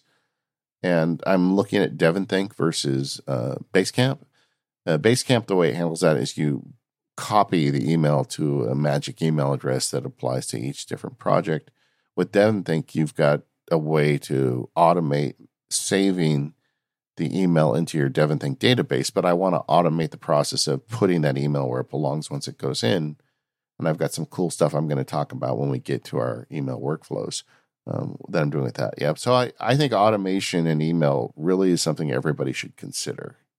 Yeah, mine are the few that I have are Text Expander related. I've got one that gives me the URL to the mail message. I've got that's the one that I use by far the most often. But really, other than that, the automation I'm doing is sort of mostly just SameBox doing the things that I've trained it to do. So I feel like I'm behind you a little bit in this. Yeah, so the one Stephen was referring to, I run that as it's an Apple script that grabs, because there is a URL address for each individual email address, each email. So like if I am going into OmniFocus and I want to be able to just click a button and get back to the email related to a task, or even I'm going to something like Apple Notes or Ulysses and I want to have a way to get back to an email in reference to something I'm writing, I have a script. My trigger for it, it's actually I combine an Apple script with a TextExpander snippet. So I just type e-link and it runs an Apple script and it puts an electronic link to that email. How do you activate that when you do it? Same thing. I have it in TextExpander as an Apple script. Yeah. If we haven't shared that, if I don't have a link for me sharing that in the past, I'll put it up before the show. Yeah, I've got it. You did it last year, so I've got that in the show notes. Okay. Yeah. So it's just like stuff like that is really helpful. On the iOS side, automation is harder. Yep. Because everything is sandboxed so well. An app like Airmail there's a lot of automation built into an app like Airmail. If you want to go use Airmail, I think SparkMail has quite a bit of it too. So if you really want to get serious about automation, I feel like try those apps. If Airmail is more stable, that may be the thing that brings it over the top for you. The Shortcuts app allows you to automate stuff. For instance, I have a shortcut automation I do in relation to a transaction I do for clients. There's a yearly thing I have to do for clients. And I built that out as a shortcut where it sends an email. So it creates an email with tokens that I've created and sends it to the client and creates an OmniFocus project and creates a calendar entry. So that kind of automation is very possible on iOS. Yeah, that really on the iPhone and iPad is going to be way more app dependent because you don't have things like Apple Script and kind of dip into a bunch of different things. You can do some things with Mail in Shortcuts. For a while, I had a couple of things that I could take something and email it to like a special email address to get it into, well, to be honestly, to get it into Remember the Milk when I was on that train. So you can send messages with Shortcuts on iOS, but there's not a lot of deep level stuff you can do. And Remember the Milk, man. That's the app that you just can't quit. I come back to it every couple of years, But like the Apple script that inserts the name of the recipient automatically, that's not going to happen on the iPhone. They just don't have the tools. Although Dispatch, which is a beloved mail app that is no longer supported as far as I can tell, used to do that. It would actually do that. It was programmed into the app. Man, Dispatch was a great app. Yeah, there have been a lot of good ones, right? Mailbox. I mean, there have been a lot of good email apps that have died over the years. Yeah, and then how come none of them support TextExpander? It's so obvious. I mean, what a feature that we would want is TextExpander support. But anyway, Dispatch did. Anyway, then the kind of the third leg of this automation tool is cloud-based automation. And that's the stuff we kind of talked about with Gmail. And honestly, Gmail is the place to do it. Yeah. I haven't mentioned my use of Apple Rules. I've just talked on the show about how great they are, but I've got a bunch of those too. Like, if emails come from certain people, it automatically files it for me. And I have a whole bunch of that stuff running. And since my iMac is on 24/7 and Mail is open, in fact, I have Mail just set to every time I log in, it just opens the app. It's pretty great having those Apple Mail rules in the background, but I would much prefer that being cloud-based. Yeah, agreed. All right, so we've gone this far. Let's talk about our workflows. How are you managing email, Stephen? You're not going to like this, David, but it is a mostly manual, mostly all day, every day process. Okay. For me, the idea of just check your email between the hours of 3 and 4 o'clock just doesn't work the way our business works. So email is pretty much always open on whatever Mac I'm working on. Now, I balance that a little bit with some notification stuff. So on my iOS devices, my iPad and phone, I rely on the VIP system. So if a non-VIP emails me, my phone, the badge number will increase, but it won't send me a notification to my lock screen unless it's one of those VIP people like you. Yeah, amen. I don't abuse it, right? No, I almost never email you. We email each other actually very little, which is great. I have enough email otherwise. But, so much of my email in particular at work is like customer support for things like the membership or stuff with our sales process, or it's stuff that generally, it doesn't necessarily always need a reaction within a couple of minutes, but it needs to be handled relatively quickly. So I just leave mail open on the Mac, and I'm fine sitting here and working for 2 hours if there's 3 or 4 unread emails, but I need to get back to them usually pretty quickly. Now, have you had much trouble? Because I talked earlier about how Gmail on Apple Mail can result in problems. I never asked you, has that given you headaches over the time? I mean, a little bit. I've kind of gotten used to force quitting mail on my on my iOS devices if it appears to get stuck. But almost all of my email is actually done on the Mac. I have all my email clients set up on my phone and iPad, but usually because an email becomes a bigger thing, right? Like, see why somebody's membership didn't renew or whatever it is, work on a spreadsheet. I generally do most of my email work on my Mac, and the Mac app has been fine with Gmail for several years now. Yeah, that makes sense. Anything else in your workflow? So yeah, I mean, I mentioned earlier, I use Gmail for personal stuff. I use G Suite for my work email. I use SaneBox, which again has been a sponsor, but I used them before then for snoozing, which I very rarely snooze stuff. Usually it's stuff over the weekend that I just don't want to see until Monday. I'll just be like dragging in there. Yeah. Remind me on Monday of this. But Sane Later and Sane Black Hole are lifesavers for me. Being able to sort out my inbox and have things I never want to see again go into the black hole is lovely when your email addresses have been sold to countless PR firms, it seems like. And lastly, for me, flags are something that I kind of view them as like if I put a flag on something, it's serious. And I can go weeks without having any emails have any flags. But a flag in particular is I'm on my phone. I see something. I know when I sit down at my computer, I need to look at this. And that's where flags come in handy. And often I'll mark that message unread even. So it really stands out. But a flag is a huge deal for me. All right. Well, I mean, it works for you. And I went on this long journey with email and came back to a fairly simplified workflow, but it, complexity always grows in my life. What can I say? Some general email advice I'd give you is, email is usually not your job. Your job is to make something. So try to think about that. I always try to remember email is not my product or my job.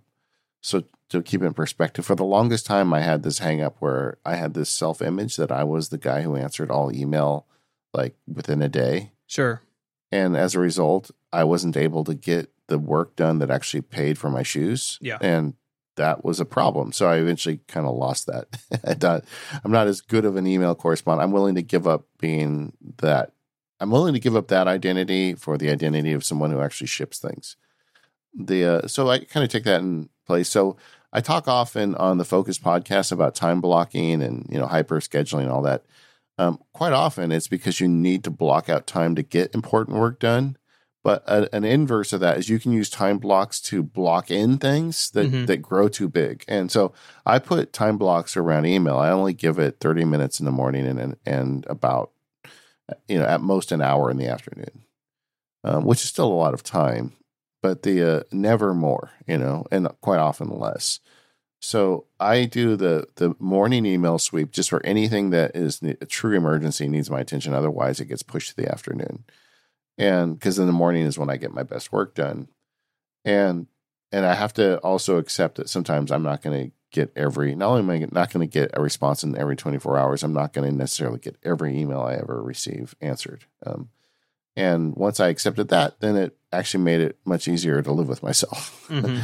SaneBox is a big deal for me too. I know they're a sponsor of the show, so take it with a grain of salt if you think we're paid hucksters. But But SaneBox is great. And the thing I like, my favorite SaneBox feature is the feature where you can have it follow up with you if you don't get a reply. So that's nice. There's a common problem I have as a lawyer and also as a nerd when I send an email to somebody that I need to get a response from. And for a long time, I was tracking those in OmniFocus. Sure. I'd send it, say, a task a week from today, check back with Stephen on this email. But if Stephen had replied to me, then I had to... It was just a pain in the neck. It wasn't a very efficient workflow, and it took a lot of time to set up. Where SaneBox, you can blind copy it to 1 week at sanebox.com or April 20 at sanebox.com or 2 hours even. And it just figures it out for you. And if the person you wrote back to doesn't reply by that time, then you get a reminder. And if they do reply, you never see the reminder, which is kind of a killer feature for me. All right. That being said, what's the workflow? I'm using Apple Mail. I'm very tempted to give AirMail another try here in Rose, but for the time being, I'm using Apple Mail. And one of the things I learned from those journeys into the wild of trying these third-party apps is the thing I was always going for with that would be to have the same workflow on my iPad that I had on my Mac. That to be able to process any email on my iPad the exact same way I can process them on my Mac. Because using Apple scripts and a bunch of Keyboard Maestro and other automation stuff I am remarkably fast at dealing with email on my Mac. And I just wanted to have that experience on the iPad. And the moment of clarity to me, Stephen, was when I thought, hey, what if I accepted that I'm just not going to be as efficient with email on the iPad? Sure. What if I realize that I am one of the fortunate people that can have an iPad and a Mac, and I spend time at both every day? So why am I spending all these cycles trying to match features on the iPad when maybe it's just not up to it? There isn't that magic app out there that's going to give me the same superpowers. So instead, what if I just treated the iPad truly as an email on the iPad as a triage thing for me? If someone writes me with a quick question I can answer, I'll answer it from the iPad. If it needs further processing, what's an easy way to mark it for later processing when I'm on the Mac? And that's when I started adopting flags. So I have named my flags, and I have a color system for my flags. Like for me, a red flag is I'm going to respond to that before my head hits the pillow. I don't want to go to bed with any red flags on any day. Like a blue flag for me is somebody asked me a question about some technology thing. With MacSparky, people are always asking me about how to make a script to do this or that. And I honestly don't have enough time to answer every single one, but I try to answer a bunch of them. Mm-hmm. And those get saved as a blue flag and archive. So I flag them and archive them, and I can do that on the iPad just as you can on the Mac. And like an orange one is kind of something that I want to read and reflect on. I've got different color codes, right? And some of them have differing degrees of priority. Not like you say, you immediately have to deal with a flag. I don't work that way. But when I get to the afternoon email, the red flags always get dealt with, Okay. And so I've got flags. Like right now, I've got about 200 of those blue flags of MacSparky questions. I wish that number was much lower, but I just released a field guide. We're in a pandemic. My kids moved home. We turned our house upside down. There's a lot going on in my life right now. So I'm behind on those, but I don't feel guilt about them. They're there, And I went through a bunch of processes to get there, to get to this blue flag, right? For a while, I would use a sane defer box to say, well, that's a good question. I'd like to help that person out. I can't today. I'll defer it to next week. But then I was doing that every week, right? So when you just flag it and archive it, you don't see it repeatedly. You just see that there's a bucket of things that I can dip into. And it generally, I don't want to come off like, Mr. Arrogant, like, oh, I'm so busy, I can't answer your email. But sometimes I get really busy, and I really like going into that blue bucket, and it brings me joy to go in and answer those emails and kind of converse with people about techie stuff, because that's why I do this. But I don't feel like I have to do it every day. Make sense? Totally does. So the workflow between Mac and iOS has changed, where the iOS is a triage device, and I answer a bunch of email from it, but I also flag and archive a bunch of email from it. And then I do the serious work on email. That afternoon block that gets assigned to email is almost always done at my iMac, where I've got all of my superpowers and my Keyboard Maestro scripts and my Apple scripts and everything working for me to manage this. Like even just print to PDF stuff that, that button I was complaining about doesn't exist. I don't fight it anymore, but I don't go through the crazy Apple system where you have to go to print it and reverse pinch it and share. I don't go through that. I just flag it. That's a red flag because I want those receipts saved before the end of the day, and I take care of it on my Mac, and it just takes a second, and I don't think about it anymore. The other workflow stuff for me, and I talked earlier about the plugins, and I'm currently using Mail Tags, Mail Acton, and the Devon thing because I am getting very serious about maybe using DevonThink to manage some big parts of my life. I have some, and we're going to probably do a show on it at some point. And this all started before I discovered that I guess they're sponsoring us now. Gang, This is not a result of them sponsoring. There was no like backroom deal. I just wanted something easier and more automation friendly. So I tried it, and it actually is working pretty good. And they came out with version 3 that looks a lot better. And there's a lot that they fixed with the more recent versions. So I'm trying to get my email over there. Well, I have a DevonThink plugin where I just hit Command Control S. Control Command A is archive. Control Command S sends it to DevonThink. But what I discovered with some experimentation is that if I add mail tags to these emails, those tags get imported to DevonThink as DevonThink tags. So if I can just tag an email, if it's incoming or outgoing, and then save it to DevonThink with the tags I want, and then on the DevonThink side, I put the DevonThink automation in place. It says, if you see the tag that says Penoyer VNF and email, then put it in the Penoyer VNF file. It'll handle all the automation for me on the back end without me having to do anything. That's pretty cool. We'll have to talk about this more because I'm still kind of experimenting and working with it. But there's some great ways to use that. But I'm actually in a pretty good place with email now. Once I just accepted, I stopped fighting the system of trying to make iPad Mail work as powerfully as Apple Mail on the Mac does. And once I accepted that, it was like I found bliss with this whole thing. Hey, that's great.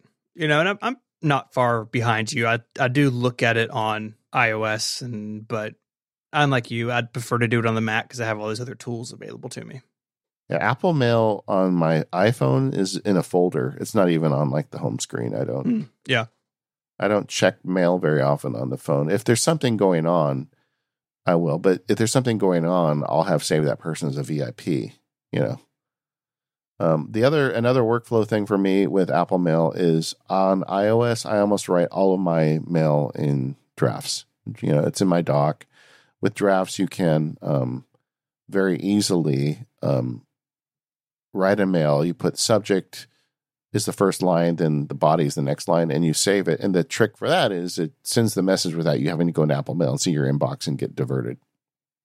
And another bit of automation, which now I'm going very deep catalog. I've been working on something. I haven't published on it yet, but I've got a script now for a drafts action that when I write an email or I take a script, it will save it to DevonThink. It'll take the drafts tags and convert them to DevonThink tags, and it'll save anything I put in the email with a dash next to it as an OmniFocus inbox task. It's a little crazy, but it's working. So I'm pretty happy. No, I'm glad it is. It sounds a little Rube Goldberg-y in places, but I like it. Yes, it is. But until it works 100% of the time, and you have to think about it, and it solves a problem for you. Yeah. I got a lot going on, Stephen. Got a lot of email. Can you tell? I put too much effort into email because I don't want to deal with it. So that's what's happening here. This episode of Mac Power Users is brought to you by our sponsor, Squarespace. Make your next move with Squarespace. It is the easiest way to create a website. It doesn't matter what that website needs. If you think about an online store or a portfolio or a blog or hosting a podcast, whatever it is, Squarespace has got you covered. The system lets you easily grab a unique domain name to use, and you can choose from a bunch of award-winning templates that are all beautifully designed for you to show off your great ideas. The best part is there's nothing to install. You don't have to worry about server patches or upgrades in the middle of the night. Squarespace has it all covered, and they have award-winning 24/7 customer support to back it all up. I've used Squarespace over the years for a bunch of projects for people. I just finished a site for a food mission here in Memphis, building on Squarespace.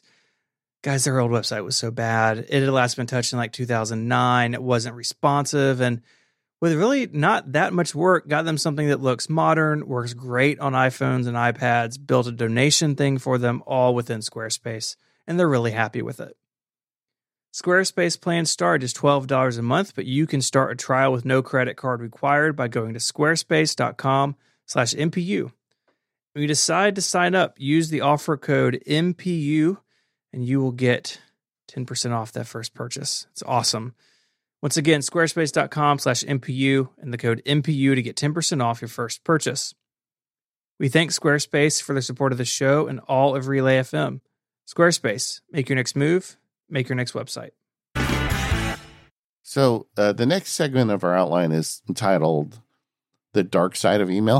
I think I was a little dramatic with that, but there are some things going on with email that I think listeners need to be aware of, and we thought we'd spend a little bit of time talking about those. And for me, by far, the one thing people really need to not only be aware of, but they need to spread the word with their non-nerd family members is this rise of phishing email. And phishing spelled with a PH. If you look it up on the internet, there's lots of advice about it on the internet. I think I'm going to do a post on it to MaxBarkey hopefully before the show publishes. But phishing email is where you get an email that sounds like it's from your bank or from Apple or somebody that would legitimately have an interest in your credit card number, your finances.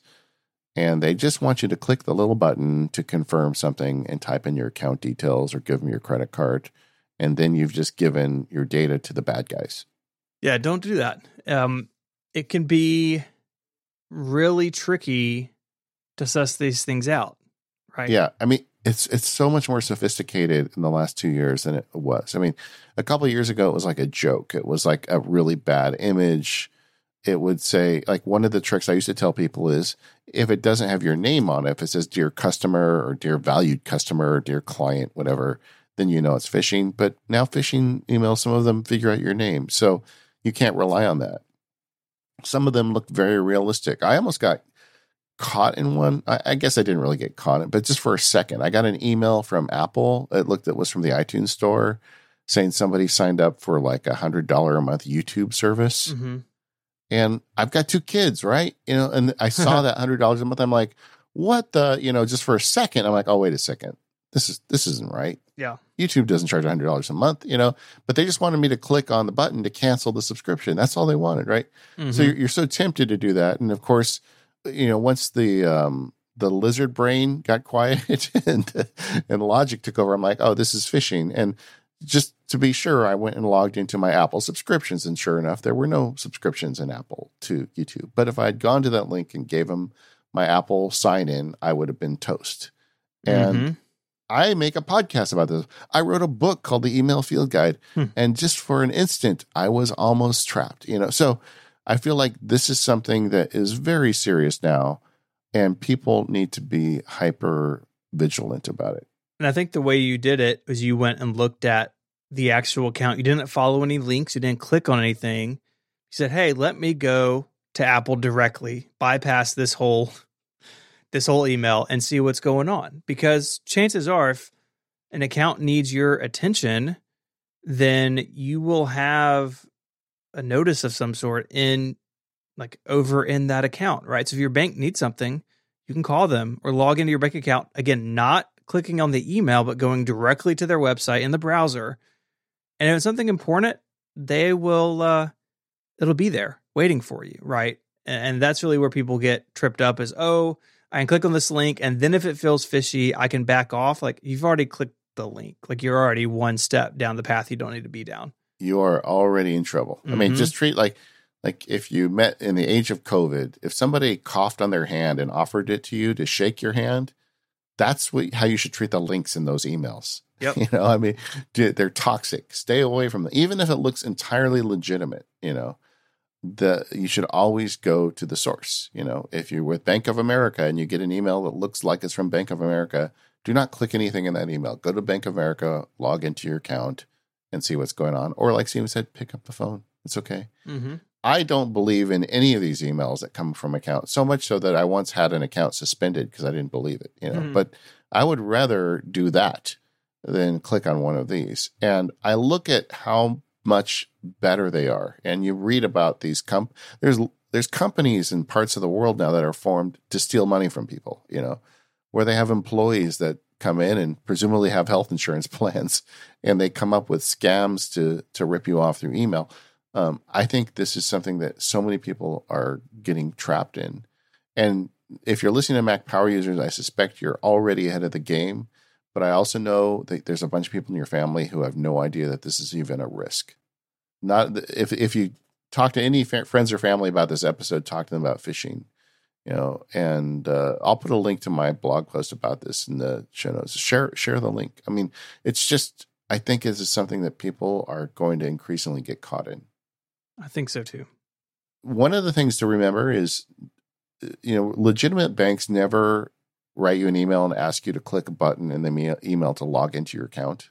That is just not what they do. It doesn't work that way. And neither does Apple or Amazon or PayPal or any of these other people that are legitimate. So look at those emails as something you need to look into, but never click in them. That's right. It's so frustrating because I spend so much time confirming that they're spam. Well, yeah, I mean, especially about account details, like you really can't be too careful. And, if you're on the Mac in particular, like, sometimes it's more obvious that the email is weird because you see more of the formatting at once, but these things are very tricky. I mean, like you said, that in that blog post that's in the show notes, that screenshot looks basically identical to what Apple sends you. It's scary. Yeah. Crazy. Mm-hmm. Crazy. Marketing is getting more sophisticated with emails, tracking pixels, and there's all these tricks they use now to keep track of what you do with the email. So be aware that you're often under a microscope when you get marketing emails. One of my favorite tricks is to make a smart group, which surprisingly we never talked about in this episode. Apple Mail smart groups are awesome, and they're not on iPhone and iPad. But Either way, make a smart group and just search for the word unsubscribe. And then you can just look in there and see all the marketing stuff that came in that you can unsubscribe to. It's great. That's a good trick.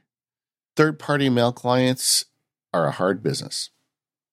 They are. We've mentioned a couple that have gone away over the years. A lot of people really loved Mailbox. Dropbox bought them and then put them out of their misery. Google has bought some over the years. It's a hard business to be in because you're competing with a default free app powered most of the time by free services, and people just aren't usually willing to pay for email when it's just built into everything. So that's hard. And if you consider things like push notifications, features that require money on the developer's end, they can't do it for free. In fact, we talked about Airmail. A while back, they had a shift in their business model where it was a one-time purchase for a really long time.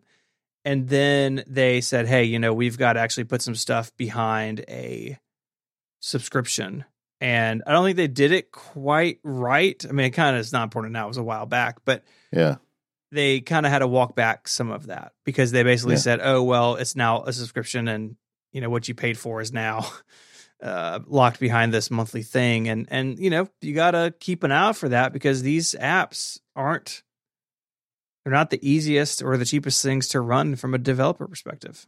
Or maintain. And honestly, if their subscription at Airmail is now $10 a year, and if the app was stable and it did all this extra automation stuff that Apple Mail does not do, mm-hmm. and you wanted to do serious processing of your mail on your mobile device, it's absolutely worth $10 a year. It's just if that's what it takes to keep it rolling. Because honestly, when I quit it last time, they weren't under a subscription plan, and I think that's the reason why my bugs weren't getting fixed. Mm-hmm.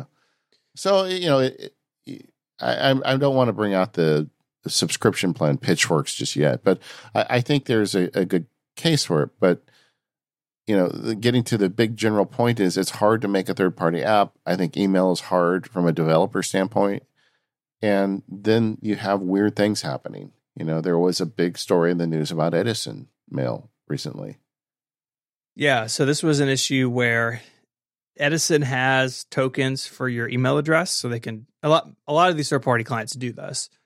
But Edison had the issue where they had an update to allow connected email accounts to show up across all your devices. So if you signed in, all just set up all on your iPhone, they would show up on your iPad or vice versa. And some users were seeing email accounts that were not theirs, which is about the worst thing that can happen in an email client, I think, is to give you access to someone else's email address. I just cannot. I cannot fathom it. Yeah. See, and this is why I've just been begrudgingly staying with Apple Mail. It's like, for all the problems and lack of features, I'm able to fix the feature problem with SaneBox, and Apple has the stability thing down. Yep. They sure do. I really, I think I'm talking myself out of trying AirMail again because, it's like, I just have to accept I'm not going to get as much work done with email on an iOS device. But what's wrong with that? It's not the end of the world. Yeah. I mean, even in prepping for this, I downloaded a bunch of these and played with them, but I don't have any real desire to move off of Apple Mail. It does what I need it to do, and it doesn't have a bunch of features that I either don't necessarily need or would kind of get in the way. Well, I can tell you that a lot of our listeners are braver than you and I, because I've been reading the forum threads, and they're using AirMail, SparkMail. We didn't even mention today MailMate, which is like an amazing Mac mail application. We have a bunch of feedback on this, but next week is our feedback show. So we're going to keep the feedback for next week because we've already run long. And I apologize for the show being long because last week we ran long too.